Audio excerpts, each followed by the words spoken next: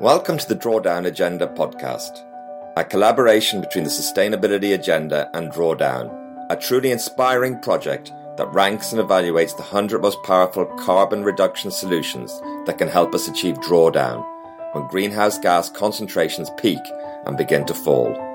My name is Fergal Byrne. Every fortnight I speak to leading drawdown researchers who have worked to identify and measure different drawdown solutions.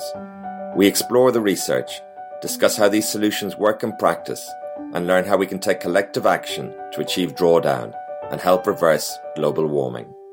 The ethos of drawdown is to support, to be generous, to offer, to give. And I feel like humanity has not had a framework around which to organize itself with respect to climate and global warming, because it's primarily been defined by problems. And the problems are real and they're accurate. It's just that that's not a basis to organize in an effective way. You need possibility. And what we want to focus on is what we know how to do very well, so that if we projected it out over 30 years and it showed that we could achieve drawdown, which it does, then people would have a sense that it was grounded, that it was possible, and that mindset of game over could be reversed itself to game on. We can do this. I'm very pleased to introduce Paul Hawken to the podcast. Paul is an American environmentalist, entrepreneur, author and activist, and he has been the prime mover behind Project Drawdown. He's a prolific author and has written multiple articles, op-eds and peer-reviewed papers, as well as 7 books, including The Next Economy, Growing a Business, The Ecology of Commerce and Blessed Unrest. He also founded several companies and set up the Natural Capital Institute in 1998. Paul is currently the executive director of Project Drawdown, which he hopes is an antidote to the silver bullet mentality that has persisted for so long about global warming. Thank you very much, Paul, for taking the time today to speak to the Drawdown Agenda podcast. Fergal, it's my pleasure. Thank you so much for inviting me. So this is a tremendous project, Paul, and has really had tremendous momentum and is a very exciting project. Can you tell me a little bit about, where did the idea come from? Well, the idea started really in 2001 when the third assessment of the Intergovernmental Panel on Climate Change, the IPCC, came out. And like all prior assessments, each successive one is more pessimistic or more listen up, people, we have a problem. And the reason for that isn't so much that the science is better in each assessment, but it's partly due to the fact that the IPCC reports are consensus science, and there's no such thing as consensus science, because science is evidentiary, And the consensus was really a suppression of the voices and the science of those that really went against the interest of Saudi Arabia, of Russia, of China at that time, of Venezuela, etc. And so you always had to read between the lines when you read the summary reports of the IPCC assessments. And I read the third one, and sobering, of course. And at that time, or in that year, the Carbon Mitigation Project came out of Princeton University and announced the 8 global wedges. And there was much to do about it, and people saying these are the wedges that will lead to stabilization of emissions by 2050. And they were comprised of 15 different solutions. You could kind of mix and match or pick from them, and that if adopted as projected, would lead to stabilization of emissions by 2050. Well, anyway, there was so much press about that, I certainly looked at it, and I looked at it carefully, and I was actually a little bit incredulous, and that there was so much excitement about it. And the reason I was incredulous is because 11 of those 15 solutions that would comprise the 8 wedges were only possible if the boards of directors of some of the largest, most conservative corporations in the world would adopt them. In fact, all 11 were deeply underwater financially, which means that boards of directors of energy companies, utility companies, car companies would have to basically vote their balance sheet into these solutions. That is to say, lose money and be fiduciarily irresponsible. And it just seemed like this is only something that economists could come up with in a university, which is here's the solutions. It actually doesn't even remotely work in the real world. And so it was, and then after that, of course, was 9/11, which was, the same year.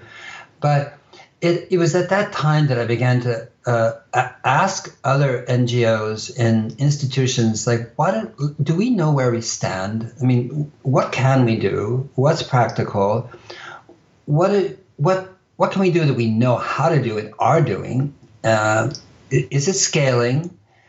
If it continues to scale, what will the impacts be? In other words, I want to get a more grounded truth about what humankind's capabilities were and what we were doing at that time and what it would mean if we continue to amplify it going forward over several decades. And I also wanted to know why we weren't naming the goal, because people talking about stabilization, talking about reduction of emissions, slowing emissions, talking about mitigation. And I just felt like those aren't meaningful goals. Mitigation, which is a word you hear mostly today, actually means to reduce the pain, severity, or seriousness of something. And I thought that is an underwhelming goal, given the enormity of the implication of global warming. So I wanted to also name the goal. Like, can we just reverse it? Let's talk about reversing it. In other words, not just slowing down emissions, but actually bringing them down back home. And the response I got at that time was laudable.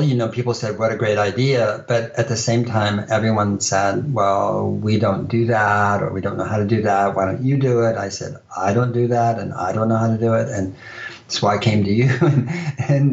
And I did that for a couple of years, and then I forgot about it, because every door I knocked on said, patted me on the back and said, good thinking, but we can't do that.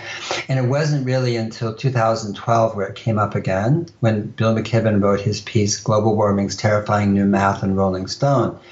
And he took the work of Mark Campanale at Carbon Tracker in London, who basically was a financial analyst. And in his role at Carbon Tracker, which is a nonprofit, he basically analyzed the balance sheets of the top coal, gas, and oil companies in the world and pointed out that what they were counting as assets were unburnable carbon. That is to say, if we actually combusted it, we'd be like a Venus. In other words, it's silly to call it an asset, because the implication of it being combusted was so hellish and heinous that it wasn't an asset. And as Mark said, Bill McKibben took this data and made poetry of it in this article. And the article was true to its name, which was, it was about global warming, and it was math, and it was terrifying.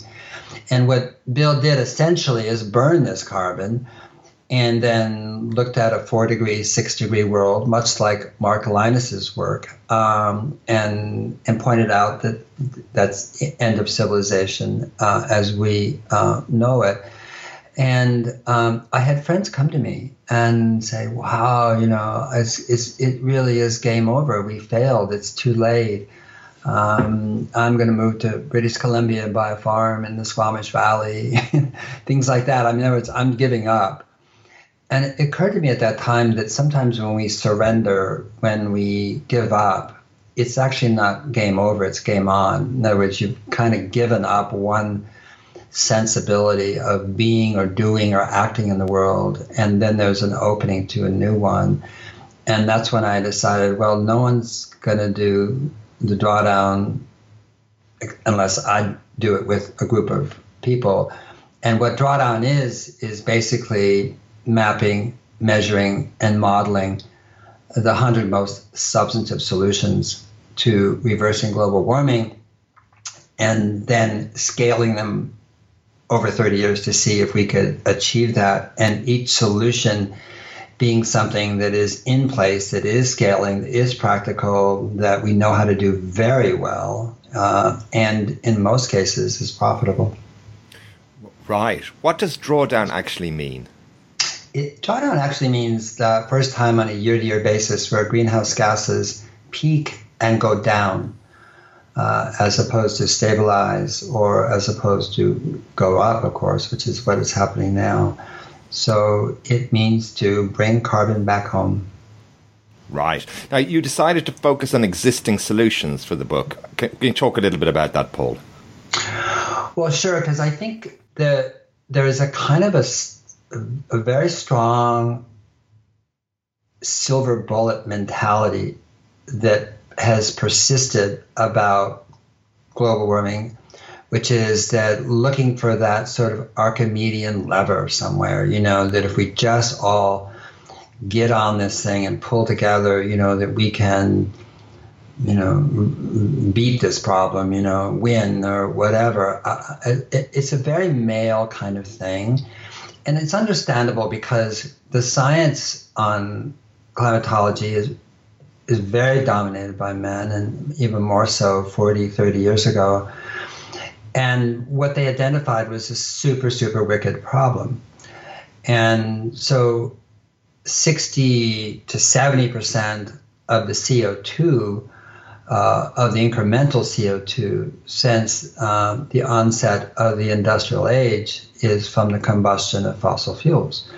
So it makes perfectly logical sense to say, well, then we have to go to 100% renewable. And then if we do that, then we will solve the problem, or that's the implication of it. Or, there's many other proposals. We can talk about them more if you wish, but, that somehow we can do a bypass in carbon capture systems and BECCS bioenergy, CCS carbon capture systems, and direct air capture.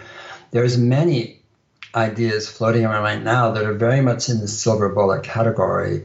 And what we want to focus on is what we know how to do very well, so that if we projected it out over 30 years and it showed that we could achieve drawdown, which it does, by the way, just to give away the ending, then people would have a sense of that it was grounded, that it was possible, and that mindset of game over could be reversed itself to game on. We can do this. We know how to do this. It doesn't mean that there aren't going to be more solutions, technologies, techniques, practices coming on. I mean, there is a plethora of them coming on. Humanity is ingenious. But just to know that what we already are doing and know how to do cumulatively, if it scales in a rigorous but reasonable way, can reverse global warming, is in itself a motivating piece of data. And for all our data, all our modeling was based on peer-reviewed science on the greenhouse gas side, on CO2 and carbon, and on the economic side, which we also modeled, which is much more difficult to model, actually. All our data is based on respected international institutions like the International Energy Agency in Paris, the World Bank, Bloomberg Energy, FAO, etc. So actually all of the data that we modeled and put together in Drawdown is not our data. What we did is basically put it together and then reflect back to the world what it knows, what it is doing, and the impact it can have going out 3 decades. Great. I'd be interested to talk about that process in a moment. But you mentioned these new technologies and so forth. And I was very surprised at speaking to Kevin Anderson and others that just how many of the IPCC scenarios and other scenarios have embedded in them these ideas, these forecasts of negative emissions technologies. They do. And I think part of the reason, it's interesting, if I can just circle back on that term, negative emission. And this goes back to maybe something we should talk about more, which is how do you language these solutions? And as an English major, I can tell you that negative emission has no meaning whatsoever. It's like a negative tree. You don't want to drive a negative car. I mean, it means zero, nothing. There's no such thing. And we're using the language around climate change is riven with negativity. That's an obvious one, negative emissions, decarbonization, the war on climate, the battle for combating, all those words are all negative. And this is a particular one. Negative emissions means basically to capture the CO2 in the air and bring it back down, or capture it from flue gases, from coal or gas-fired electrical generation plants, and capture that, liquefy it, and then pump it deep into the ground where hopefully it will never emerge again for a reasonable amount of time. And this is what a lot of people are focused on. And there's also bioenergy, carbon capture systems, where basically it's 300 million hectares of land in the probably mostly the global south, to be frank, would be converted to growing biomass. It could be willow trees, it could be switchgrass, it could be, there's many things it could be, but which is then harvested and combusted, or in some cases fermented, but mostly combusted, and then the flue gases of the combustion would be captured. That would be the carbon side, and be producing energy from this. And it's such a Frankensteinian scheme in terms of, roads and whose land and were there farms there and which countries. And it wouldn't be Europe, that's for darn sure, So where would this be and how would it happen? And we don't even have successful carbon capture systems to this day in terms of the money or the cost or how much carbon they capture. Right. That's a very important point, I think, and very interesting. It's good to be mindful, as you say, about how we talk about this. Now, how important is the climate change problem for you on the scale of environmental issues, and where are we today, in your view? Well, in terms of scale, it isn't on the scale. In other words, if you put, it's the problem. The words problem or crisis are beggared by the enormity of the implications and impact of global warming. And I use global warming instead of climate change. And the reason for that is that the climate is supposed to change. That's what it does. It's like your body. It's supposed to change every nanosecond, and thank God it does. And that's what makes you alive.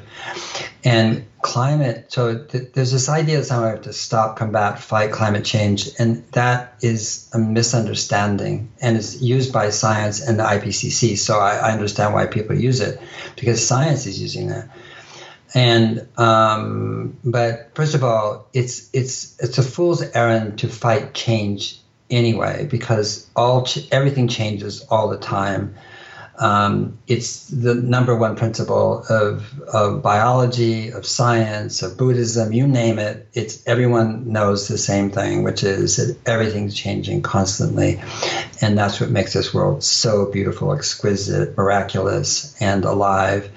And so we don't really want to, deal with climate change. We want to deal with global warming and reversing it. So the impact of global warming is so enormous that, like I said, the words crisis and problem, really are beggared by it. So the same with the scale. But if you look at the other environmental problems, quote, quote, many of them relate directly to global warming. And if they don't, at the moment, they will. And in either way, that if you don't solve that one, all the rest of the ones are game over. They are game over, whether it's oceans, forests, land, biodiversity, acidification. There isn't a single issue that we are dealing with on this environmental side that isn't subsumed by global warming. Yes. So can you talk a little bit about the process, Paul, to create this project? You're a remarkable group of scientists and researchers. You mentioned the genesis of the original idea goes back, to the turn of the century. But can you talk a little bit about how you turned this into reality? Well, yes. When we started this, there was just a very small group of friends, people, and we had no money. And a few wonderful donors did give us a small amount. I borrowed $154,000 from my retirement account, some of which is still in there.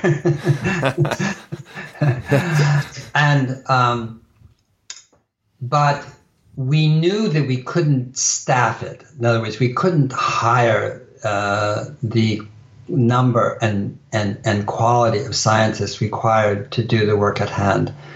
And so we have a really brilliant head of research, Chad Frischman, and he and Crystal Chisel actually went out to the world and put out a call for drawdown research fellows to universities and institutions.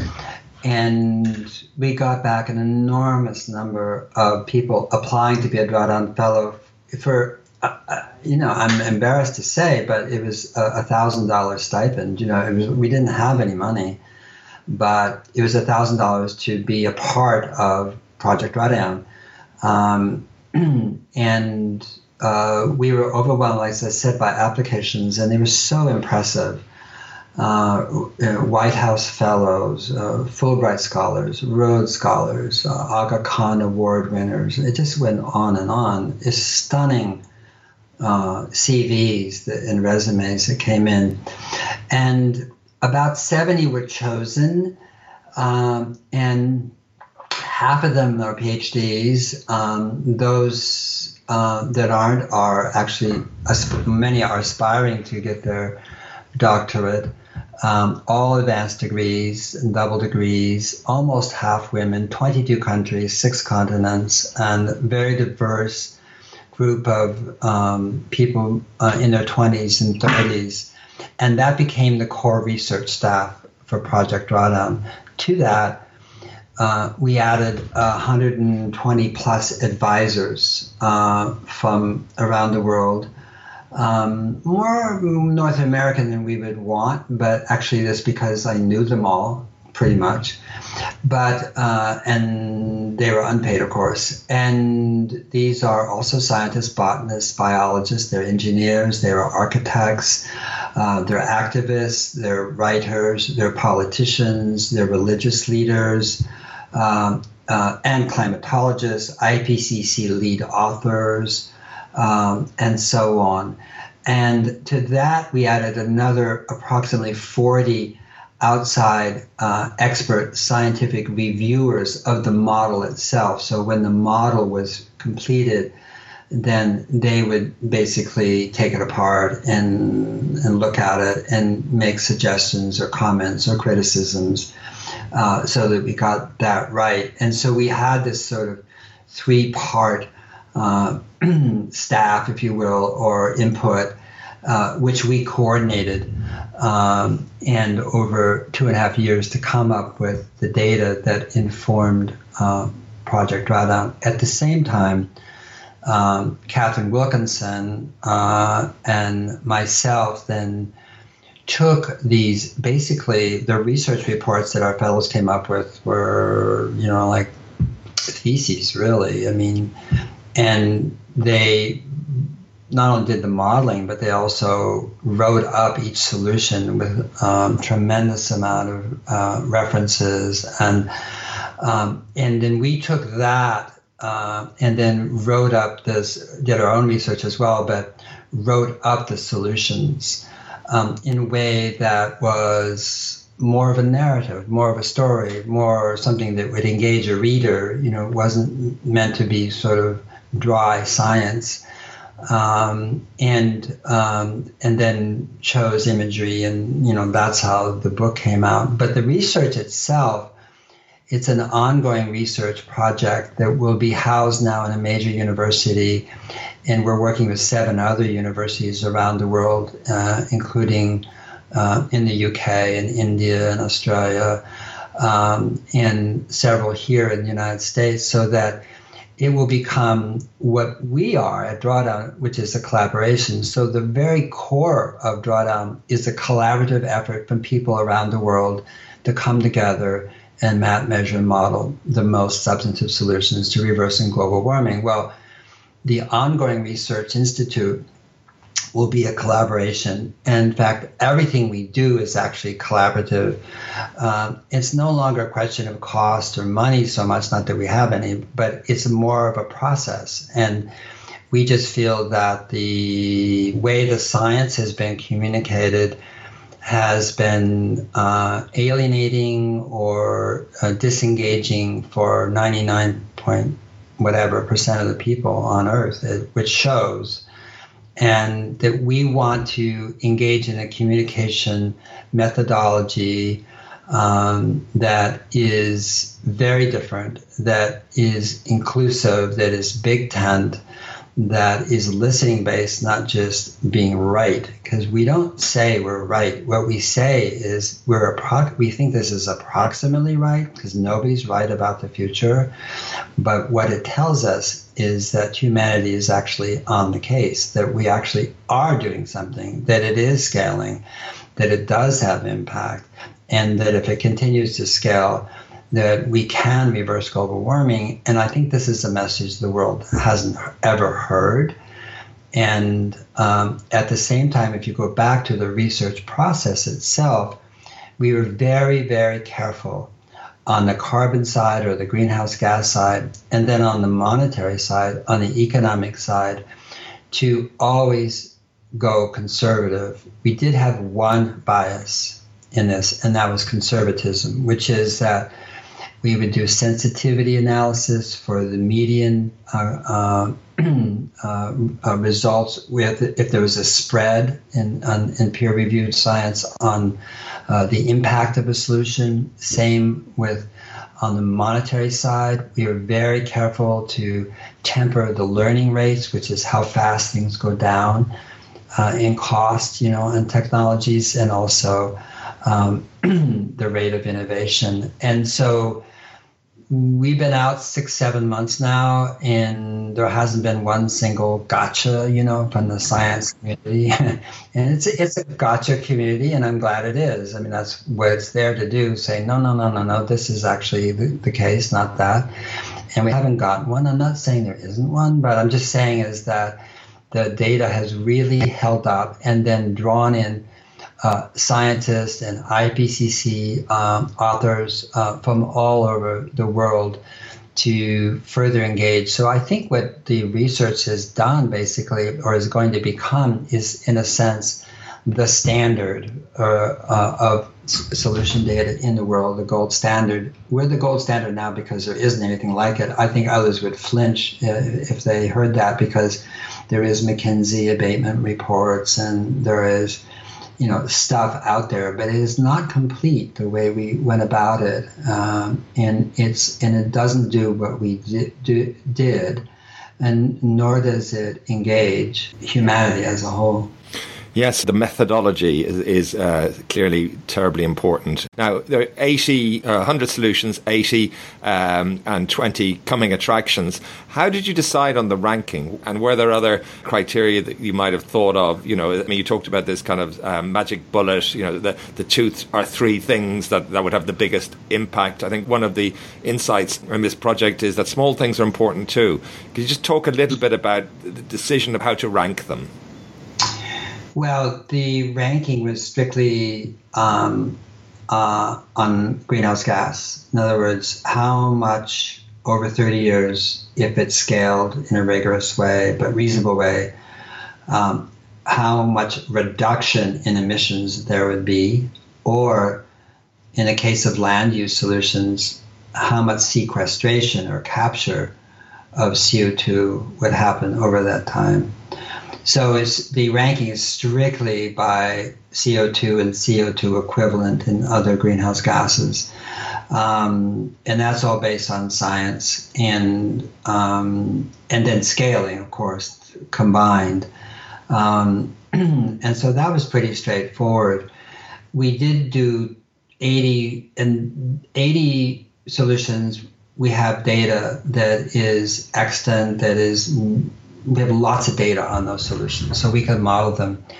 We also did 20 coming attractions, which are valid scientifically, but around which there's very little data because they're nascent, incipient, just on the horizon, so to speak. And so we wanted to give that sense of like, this is what we know, are doing, can do, and here's the data rich in that, and then here's what's coming. We actually have data, or we have not data, not so much, but we have information on hundreds of more coming attractions, and we're going to do another book showing 60 to 80 more of them to give people a sense of just how innovative, creative, and ingenious humanity is, and that it's not like we're sitting on our hands on this one, and there are some extraordinary solutions coming that are not modeled in our book. And we put that on top of the ones that are modeled and measured. You get a very different sense of possibility. Going back to your question of ranking, we're not quite there yet, but once all the data is up in the spreadsheets on the economic side as well as the greenhouse gas side, then you can then say, well, I want to know what is the top solution in terms of price per carbon ton, ton of carbon.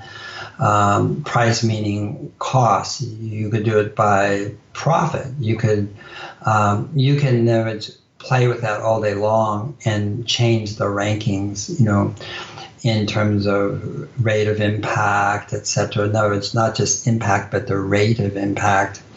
LED is much greater for the next 12, 13, 14 years, and then it just levels off because it saturates the lighting business. So, all those things are in there, and you can play with it as you will, according to what you need. But the book itself, we wanted to make it very straightforward in just terms of greenhouse gases. Great. I'd like to touch on that maybe a little later. But I guess if you'd asked experts before you did this what the most important solutions were, I wonder how many would have got them, the top 5 or the top 7, or it shows, I suppose, to some degree, how little we knew looking at it from that perspective. What did you find most surprising? Well, what we found surprising is that we were surprised by the whole darn thing. I mean, I think we would be just like any expert, which is, since we learned from them, we would have made a list. There would have been solar, wind, I joke about, because we're in California, Elon Musk, but there was EVs, no transport, electrification, reduce meat consumption and stop cutting trees. And I think when you really listen to a lot of the speakers who are most prominent in this area, that's what they say, and primarily renewable clean energy. And there's an implication that if we just did those things, we would get a hall pass to the 22nd century. In other words, it's cool, and we'll make it. And that is a scientific howler. It's just not true. And yet we keep putting that out. And the problem with the first 3, for example, there's not much you and I can do about those, And most people say, well, I hope whoever they is, do that, And it sort of leaves you out. And then on the other hand, if you get information you can Google it, you can get it from local NGOs and so forth. They say, well, recycle and, compost your food and waste. And, get a hybrid electric and, take your shopping bag back to the store. That's done quite regularly in Europe, but here people don't, et cetera, et cetera, and these really, these are good solutions too, but they're so de minimis and so unequal to the task at hand that I think most individuals go, whoa, like I can't do the big ones, and the little ones don't really amount to a hill of beans when it comes to global greenhouse gas emissions. And I think a lot of people just feel sort of disengaged or defeated or disempowered or whatever word is appropriate to that person. And so when we did this, I think we all would have made a list that was, well, I know that would have been wrong. Chad, Crystal, myself, and the others. We knew, quote, quote, what they were approximately, and there was no question in our mind. But the modeling we did is really systemic. It's system dynamics. It's not really, you can't model something in a silo. You can't model enormous increase in EVs without turning around and saying, well, where is this E going to come from for the Vs, And is it come from coal or gas, or is it going to come from wind or solar? And if that, that's just a simplistic example of system dynamics. And so until February of this year, 2 months before the book came out, we actually didn't know what the numbers were. We had a sense maybe, but we weren't sure. And it really wasn't until February 12th that we pushed the button, so to speak, and said, okay, total. And out they came, and they were so surprising that we all said, wait a minute, let's check our algorithms. And, are you sure? And they're all valid. And it's so interesting, Fergal, because at that time I got a call from a very, very wonderful and prominent scientist who has published, a professor, IPCC author, and an advisor said, how's it going? I said, it's great. We just got the numbers. And I said, I find them kind of shocking, not in a bad way, but just shocking. And I said, I don't think anybody, this is February, I don't think anybody in the world knows the top 5 solutions to reversing global warming, not Ban Ki-moon or Christina Figueres or Al Gore or Jim Hansen or, et cetera, et cetera. And the person said, well, what are they? And I said, you tell me. You're the expert. And this person's been in climate for 30 years and specializes in climate communication. And I said, okay. And they said that there was this and this. I could hear them talking out loud. It'd be, EVs, no mass transit, and, it'd be solar. And I was just listening to them sort of talking out loud. And they said, okay, here they are. Here's the 5 that would be in the top 5, not by ranking. And they said, well, how did I do? And I said, that wasn't the point of the question. And they said, well, what was the point of the question? I said, the point is that you are probably one of a handful, maybe several hundred people in the world know as much about this and have studied as long as you have. And look how long it took you to come up with any 5 solutions. And so if that's true for you, what about the other 99.99% of humanity? What do they know? And the person said, oh, you're right. I hadn't thought about it that way. And I said, well, either has the rest of humanity, because they're clueless, And said, well, how did I do? And I said, they're all wrong. And some of them,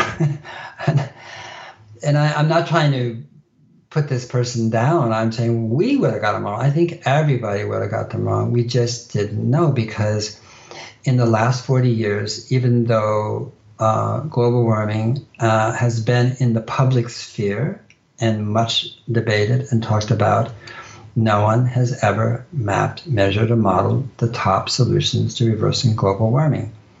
And this is the first time it's ever happened. So it's not surprising that the data are surprising, because We just didn't know. Well, absolutely. It's testimony, probably to some extent, to the way the issue's been framed and the terror and the negative side of things that that people haven't asked this fundamental question. And it's fascinating to see the results. I mean, refrigerant management. I mean, really. Yeah, what a result! What a result! I mean, we were just. I have to confess, we were a little disappointed. So the number one one, and go, oh no, we can't rock the world. But that one is number one. It's just so unsexy. I mean, and what can anybody do about that one? But refrigerant management came at number one, and that was Sans, the Kigali Amendment to the Montreal Protocol, was passed last year in Rwanda, which would double that number at least. But again, it just speaks to the conservatism of the numbers themselves. Wind, number two, is onshore. You add offshore wind to it, it becomes number one. The number three solution is reduced food waste, but that doesn't count methane emissions from landfilled food, which is huge. And the reason we didn't include that is because we could find no good data, really, because it's, who wastes which food in which country and whether it's thrown away or landfilled. And I mean, it was just, the data was just so all over the map, we didn't include that. You put that in there, I bet you reduced food waste would be number one. Who knows, so the ranking itself is as I just showed in the top three, it could very easily change. So it's really not important that they're 1, 2, 3 at all, actually. It just gives a sense of relative scale. And it goes back to an earlier thing you spoke of, Fergal, which is really big, small. And there's a tendency, especially in the country I dwell in, America, it's always about what's the biggest, what's the top 10, there's always a sense that the most important things are the biggest things. And I would demur on that one. I would say that, of course, the big ones are important. That's obvious. But at the same time, when you look at a pie chart of all the 80 solutions that we modeled, you'll see very big ones and very tiny ones. But they're still in the top 80, relatively tiny, that is, or relatively small. But the fact is that it's a system that basically double glazed the planet with CO2, methane, nitrous oxide, and hydrofluorocarbons. So it's a system that's going to heal it. So there's no such thing as a small thing in an integrated system. You are an integrated system. You're called Homo sapiens, genus Homo, okay? In you, is an extraordinary number of biological events happening every second. Now, can you say, oh, I don't really need my thymus gland or, my thyroid? Don't need that. They're so small. I just stick with my lungs and kidney and intestines. It's ridiculous. And yet we do tend to look at the problem or the solutions to the problem in that way, which is we can just focus on the big ones and the little ones are like, fine, great, that's for some NGO somewhere, but, we men will focus on the big charismatic solutions. And thank God there are people focusing on the big charismatic solutions because they're absolutely crucial to reversing global warming, but then so too are the small ones. It's kind of like the 80-20 rule, the Pareto optimality, which is basically, for sure, 20% of the solutions provide 80% of the impact, but those next 80% of the solutions, may only provide 20% of the impact, but that 20% makes the difference between continuing to increase emissions in the atmosphere or actually reversing them. So who's to say which is most important? They're all important.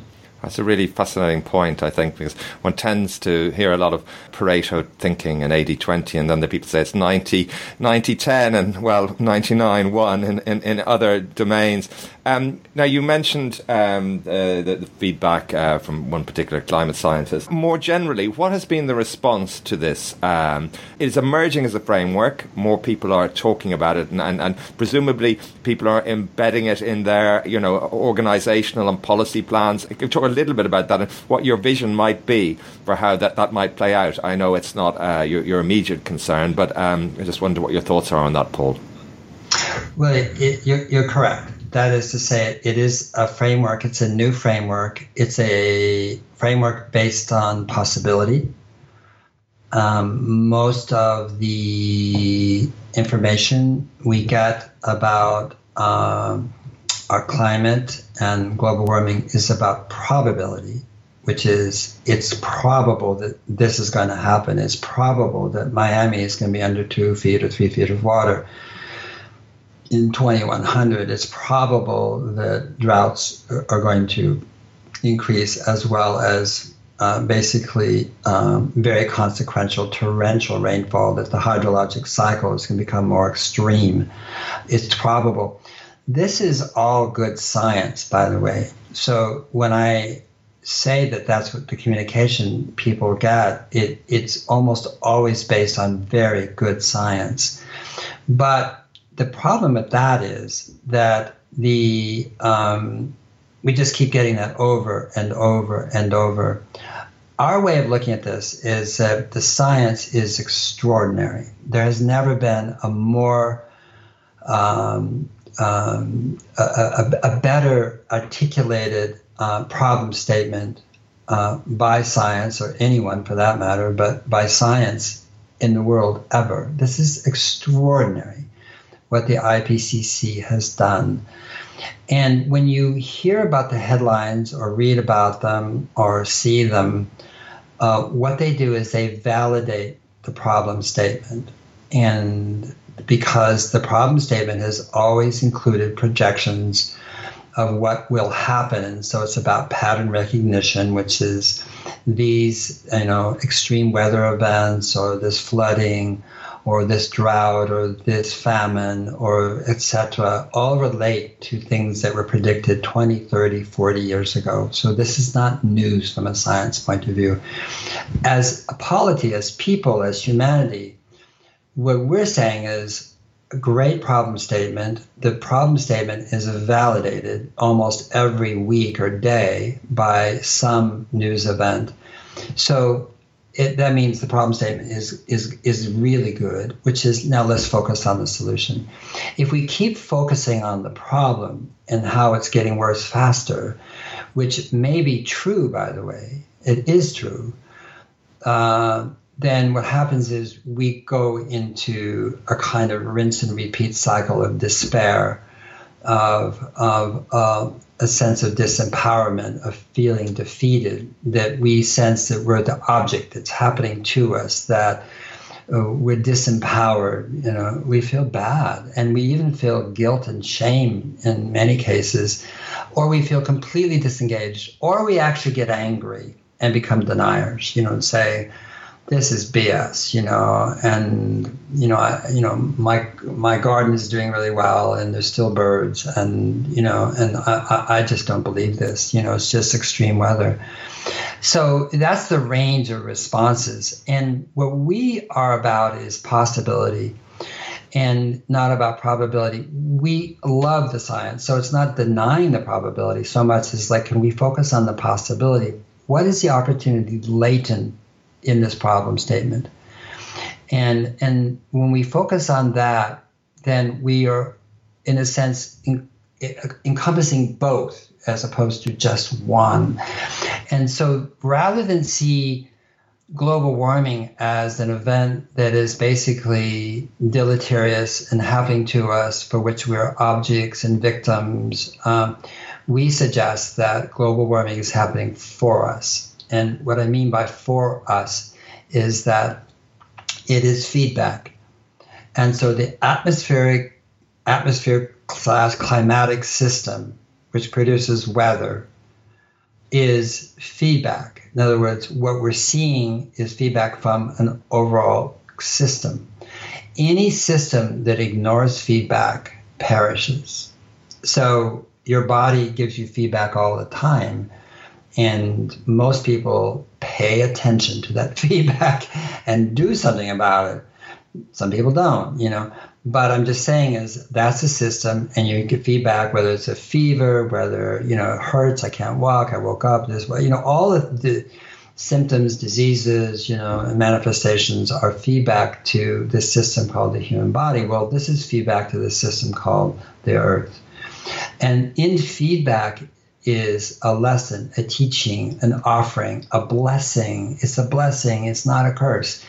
And so we're saying this feedback can lead to a much, much more interesting, better, kinder, gentler, restorative, regenerative world than the one we live in now, if we accept the feedback as a spur to innovation, creativity, and imagination. So when you think it's happening for you as opposed to you, what you do is you take 100% responsibility for what's happened all the way to this point in time.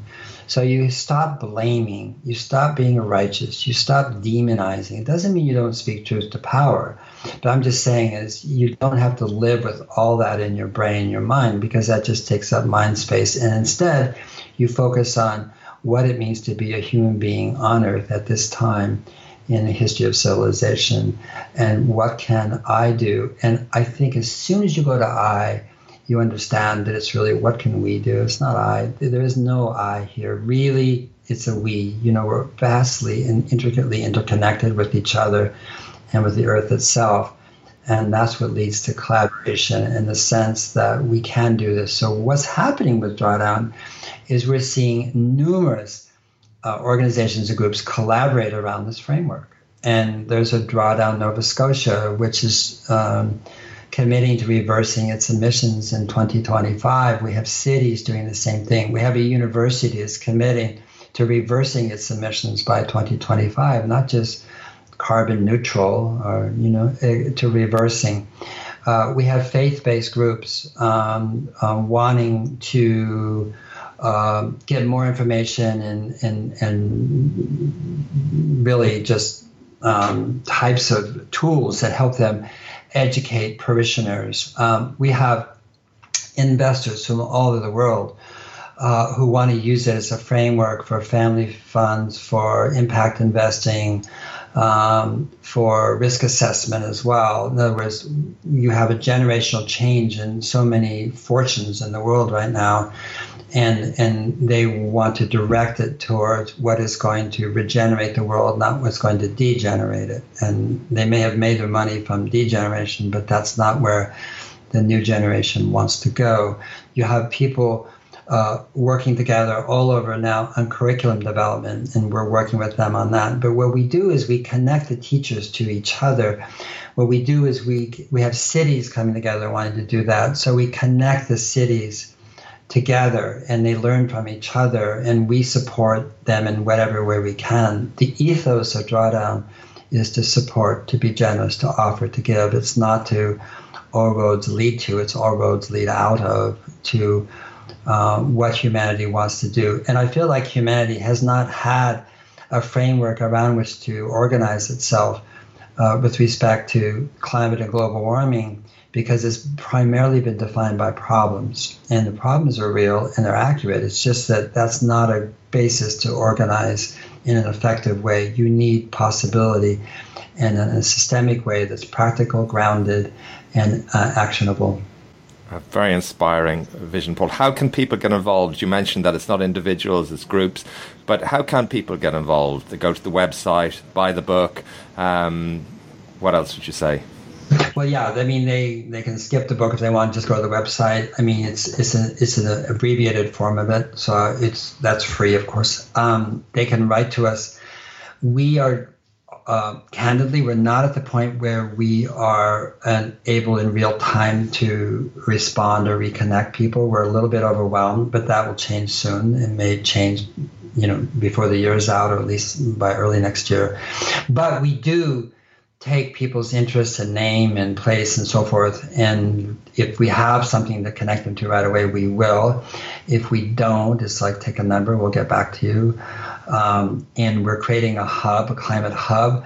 So in a sense, people can do that themselves. But what we're seeing, because of Drawdown, it's a framework that is actually self-organizing. The people are organizing. They don't need us. And we want to, where I said we're a living research institute, and the research is updated every day, actually. But we want to create a system where the models are available from, so that you can localize them. And we're going to work on that next year, so that if you have a socio-political, geographic entity like a country, a province, a state, a city, and so forth, then you can use Drawdown and those solutions that are applicable to that area, and then use it to benchmark, measure, educate, and foment and change policy and accelerate. And so our model is global, which is interesting and fascinating, but actually it's not so applicable to, say, Kent or Sussex or the UK or, County Cork or France, so people are doing it, but we want to enable them to do that in a more precise way and useful way. And then, of course, we will keep adding data, more solutions in the model that aren't in the book. The book had a page limit. And we'll keep adding coming attractions. We'll add a tab, like you go to a solution, let's say, and say, any solution, like girls' education, the number 6 solution. And you say, I want to know more about this. You just boom, and we'll have a whole list of say, documentaries, of NGOs, of books, of articles, of podcasts, whatever it is, so you can learn more about that. We'll have another tab called basically Activate. And Activate means I want to do something about this. And then there we'll have also NGOs that are doing something, and which you can get involved with, minimally about donation, but more in many cases. And so that basically you can virtually on every single solution, with a couple exceptions, there'll be a way that you as an individual can get involved in activation. Oftentimes activation will also include being a part of a larger group, that feels the same as you or that is involved. They can be virtual, as all over the world, like Curriculum, or they can be local, like in Nova Scotia.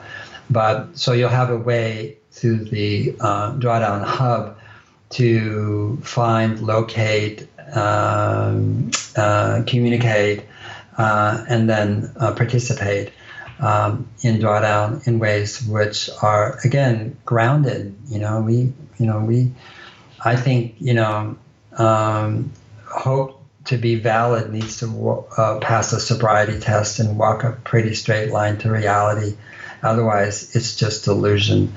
And so the groundedness and of our solutions and the data and the science gives people a sense that is very different than just wanting to be hopeful, which in a sense is not a great place to be. That's a great vision, Paul. Thank you so much for taking the time to share all of this inspiring work you're doing and this great project. And I wish you the very best of success in the future. Thank you for listening to the Drawdown Agenda podcast. I hope you found it interesting. We would really appreciate if you could help spread the word by leaving a rating on iTunes, sharing with your friends and on social media. You can find out more about Project Drawdown at drawdown.org. If you'd like to hear leading sustainability and environmental thinkers share their views on the biggest sustainability challenges we are facing, you can listen to the Sustainability Agenda podcast at thesustainabilityagenda.com, iTunes, as well as other leading podcast platforms including Stitcher, Podbean and Google Play.